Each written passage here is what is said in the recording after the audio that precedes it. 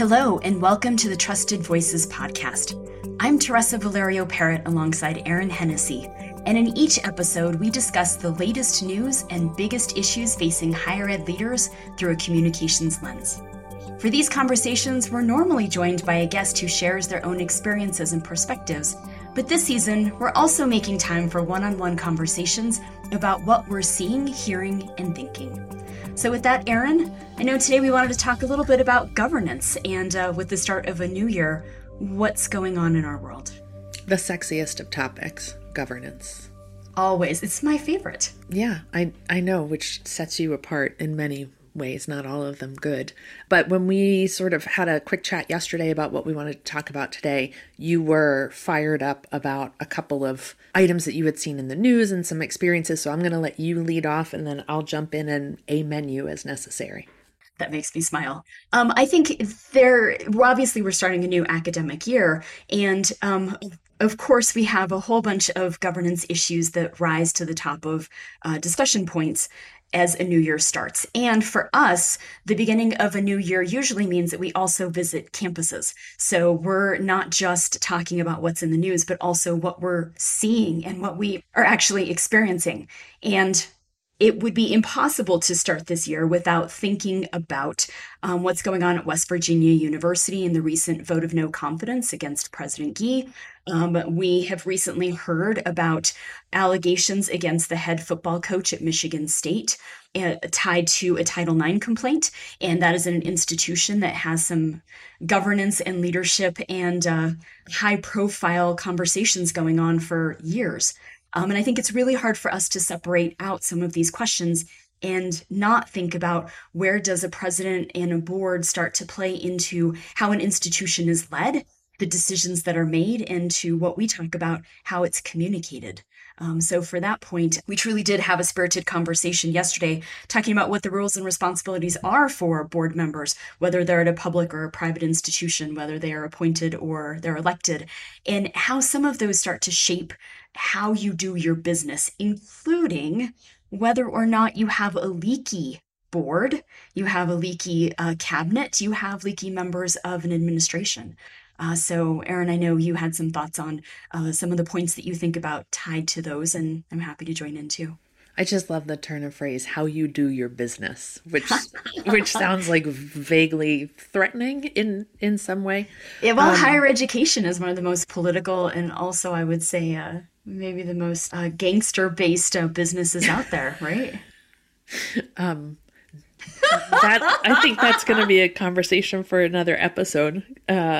Gangster-based higher ed. Yeah, I mean, I think we spend a lot of time looking at higher education as an industry, and obviously our imagination and attention gets captured by some of these really high-profile stories. This is not the first time we've talked about WVU this season. I almost said semester. And both. Yes, that. And certainly Michigan State, the hits just keep on coming, which breaks my heart for that institution.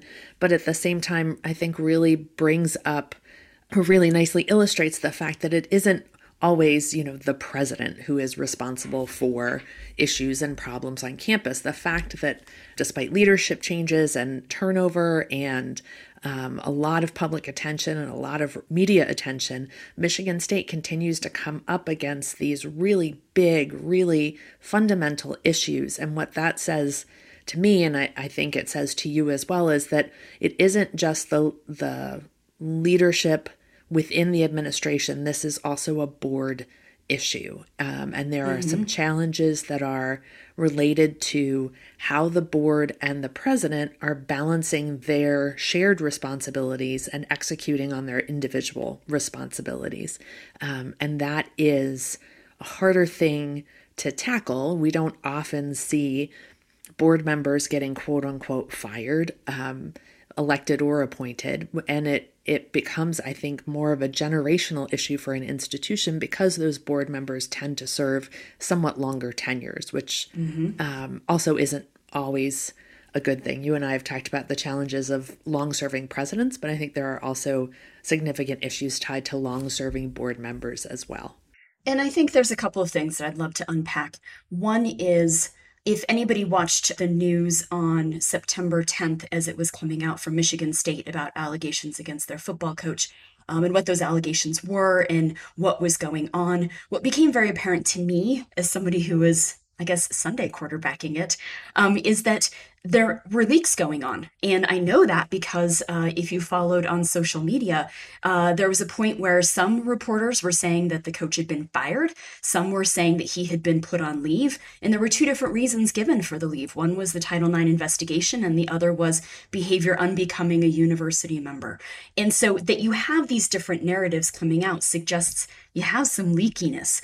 And the leakiness is also with those who think they know what's going on and decisions are being made elsewhere.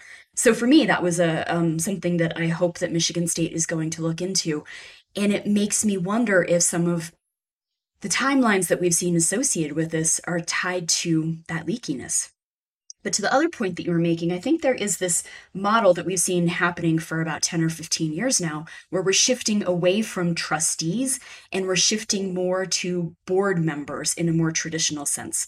So the trustees were those that we put on boards. They had indefinite terms. They may be there for a cash call if the institution wasn't doing well, through a major gift. They were really there much more for the pomp and circumstance and the friend raising. And so many boards are still shifting or have shifted to term limits and to thinking about how board members are fiduciaries and visionaries. And those are very different expectations and also skill sets that you need your board to have. So I think as we look at a number of different public and private institutions right now and how we're seeing these kind of transitions for their boards, it's based on the fundamental roles, but it's also based on what they're trying to overcome that perhaps we don't see behind the scenes.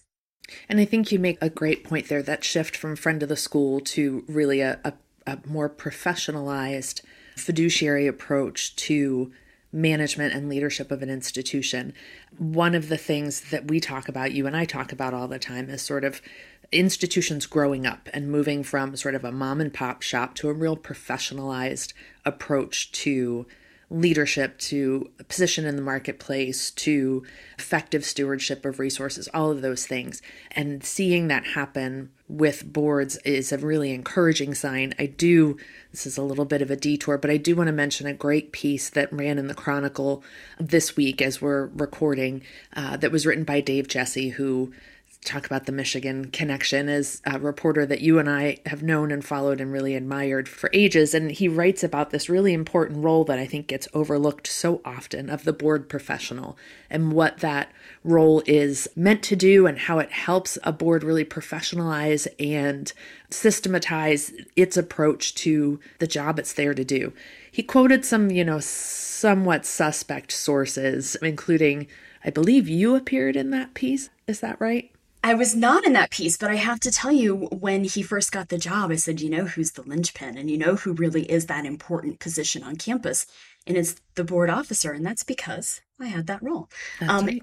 And I have to say, it was so empowering. It was an officer level position at the institution, and you got to be in the room and you were looking at the policy discussions that were happening and how you staffed the board to be able to do their jobs. Yeah. And it's just so fundamentally important that we not think about the board staff member as the person who's making sure that there's coffee and hot water for tea, but instead it is this fundamental role about the trajectory of your institution, really at that behind the scenes level that really is where we also operate now too. Yeah, absolutely. And it's funny, when I worked on a campus many, many years ago, our board professional did exactly that, the catering orders and making sure the hotel rooms were right. And that's important work. I'm not denigrating that work at all, but to see that role evolve as we've sort of moved into this more challenging time for higher education, I think is really important. I know AGB spends a lot of time talking about and working with board professionals because often, I think of it like the federal government in some ways. An administration comes in, trustees arrive, and they're on the board for particular reasons. They bring particular expertise, but the career civil servants are the folks that are there between one administration and another, whether it changes party. And I really think of the board professional as that sort of civil servant who understands the institution, but also understands the industry in a broader Yes. and more engaged way than trustees necessarily or boards of directors necessarily do, because they're coming from other industries. So I was thrilled to see that. We'll include a link to that piece in our show notes once those go up. But encourage folks to read that and to really think about how the board professional on your campus operates, how you can engage with that person and help them do their job more effectively, and how they can help you do your job more effectively, because that's a great resource and a great trove of expertise right there on your campus. And as we move to that professionalization of other positions in the cabinet and in leadership, the other topic that you and I had that we both got pretty fired up about yesterday is that we're seeing a dichotomy across our campuses and our clients. And again, it goes back to whether or not communications is in the room as something is starting to rise or once something happens. And I'll just give an anecdote of a conversation I had with the president and then turn it over to you to talk about what this looks like in practice too. I was recently talking to a president and having a conversation about what happens if we have a crisis. And the president asked the age old question of when do we bring you in? When do we bring in communications? And she joked and said, I think I already know your answer. And I said, I bet you do. And the answer is we need to be brought in as soon as possible. And we really want to be brought in before there's an issue, when we're just talking about the values of the institution and your leadership style and how it is that you want to approach your job and what you want the campus to be known for. That's the first part of when you bring us in. And then she said, what's the second point that you want to be brought in? And I said, there isn't one. You bring us in at the first point.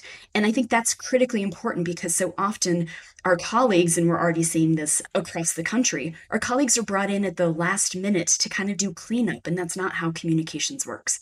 As we talk about, leadership and communications are so tied. And that means you're there when the decisions are being made, not just when you need to go ahead and get some words out the door. Yeah, absolutely. Approaching communications as just the folks who put out the press release is not helpful. I know there are a lot of institutions and organizations that really have taken that advice and those admonishments to heart and have made concerted efforts to say, both A, we understand this expertise isn't necessarily housed within our institution, and or we know that even when we're facing crisis, everything else still needs to get done. The Dean's List press release needs to go out, and the expert guide on the website needs to be updated. All these things need to continue to happen. So it's always heartening, and the stories are sort of rare, but when we hear these stories about organizations that are facing crisis and decide right up front, we need help, and we need to bring help in early so that help can be part of setting strategy. Help can be part of encouraging transparency. And those partners that are brought in to help navigate these kinds of situations, we've been in a lot of situations where we have to fight for transparency. And every once in a while, we have the great opportunity to be brought in to help an organization that has already decided on transparency, that has done everything right, that has said, a board that has said to the senior team, this is how we're going to manage it. We're going to manage it with transparency. We're going to manage it with openness so that people look at our response to this situation and say, you are living the advice you give others. You are living the mission of your institution or your organization.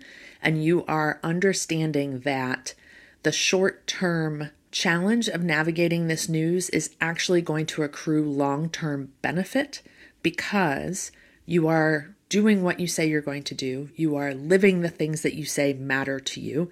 And on a real practical level, you are understanding that the pool for your future employees, your future leaders, your future students is out there and is looking at how you handle this situation. And they are making a judgment about whether or not your organization or your institution is the kind of place they want to be connected to in some level, maybe not consciously, but subconsciously, based on how you're navigating this crisis or this challenge. And it's really refreshing and really empowering to work with an organization like that. You and I have had those opportunities, and we come away from them saying, this is how it should be done. This is a case study.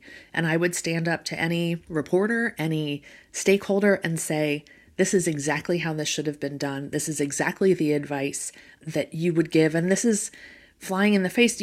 We have gone through plenty of situations where someone says, well, they clearly bungled that response, and this person should have X and that person should have Y.